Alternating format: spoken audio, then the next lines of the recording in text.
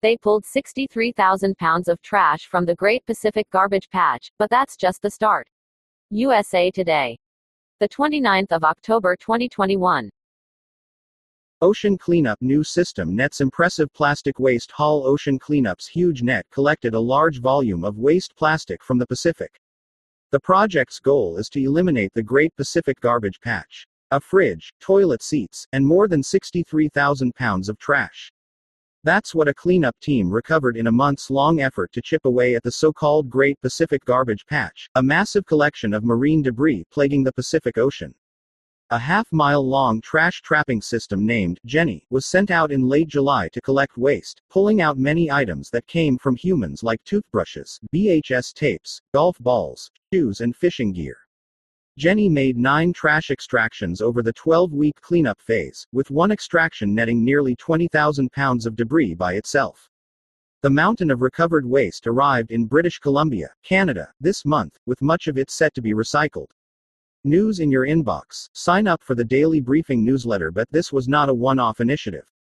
In fact, it was simply a testing phase. And the cleanup team is hoping it's only the start of more to come, more equipment, more extractions and cleaner oceans. Ramping up the cleanup. The catalyst behind the cleaning is Ocean Cleanup, a nonprofit trying to rid the world's ocean. Boyan Slat, who founded the organization in 2013 at the age of 18, called the most recent testing phase a success, but said there's still much to be done. The 27-year-old from the Netherlands said the group can enter a new phase of cleanup after testing eased some scalability concerns and proved that the system could accomplish what it was designed to do: collect debris. The goal wasn't to maximize catch, otherwise the operation would have looked a lot different, Slat told USA Today. The primary goal was to collect data, not plastic. The testing phase was a step forward in completing the organization's lofty set of goals. It hopes to deploy enough cleaning systems to reduce the size of the Great Pacific Garbage Patch by 50% every 5 years and to initiate a 90% reduction in floating ocean plastic by 2040. From 2018, a giant floating trash collector will try to scoop up the Great Pacific Garbage Patch, netting 63,000 pounds of trash as an eye-popping number, but it pales in comparison to the enormity of the patch, which covers an area twice the size of Texas or 3 times the size of France, according to the Ocean Cleanup. The group estimates the inner part of patch contains more than 1.8 trillion pieces of plastic that amount to roughly 88,000 tons, though the National Oceanic and Atmospheric Administration cautions that it's tough to make a true estimate on its size due to constantly changing borders and content. The patch is fueled in part by a steady stream of trash and debris that flows from rivers into oceans.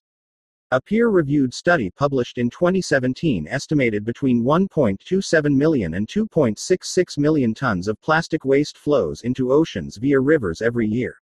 Another study, published in April, put that estimation between 880,000 and 3 million tons. If it doesn't wash right back onto shore, debris flowing in from rivers can be pushed by ocean currents and end up in the North Pacific Gyre, one of the world's 5 major gyres and the glue that holds the Great Pacific Garbage Patch together.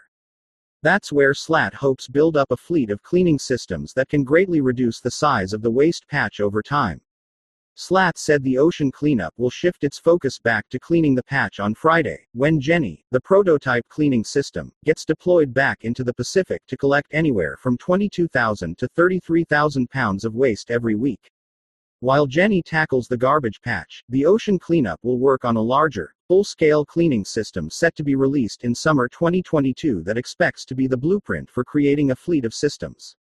Slat projects they will need 10 full-scale systems to clean the patch at a rate of just under 20,000 tons per year, which would put the group on par to reach its goal of reducing the mass by 50% in 5 years.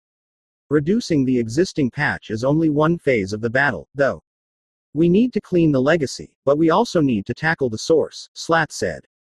The Ocean Cleanup plans to roll out new devices called interceptors that aim to trap waste in rivers before they enter the ocean.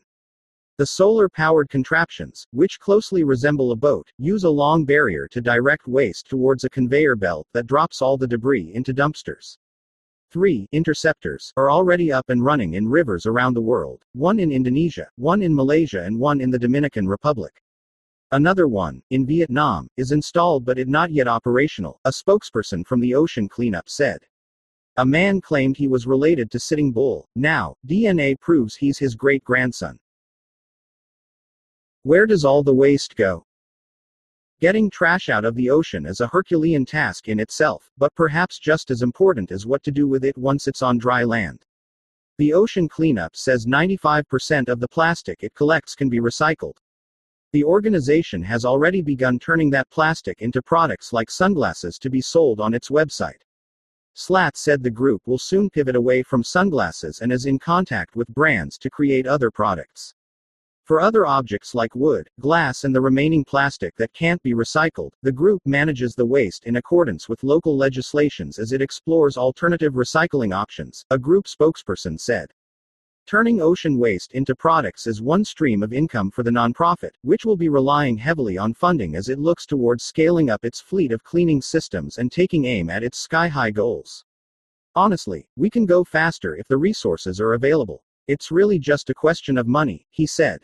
The Ocean Cleanup says it receives funding from philanthropic, commercial, and governmental donations and sponsorships. Funding is one of many hurdles that lie ahead for the Ocean Cleanup and for Slatt, who embarked on this journey after he went on a scuba diving trip when he was 16 and saw more plastic bags than fish.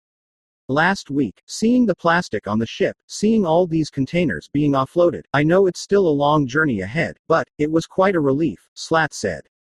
It's within the realm of possibility for the first time since the invention of plastic that we can clean up the Great Pacific Garbage Patch.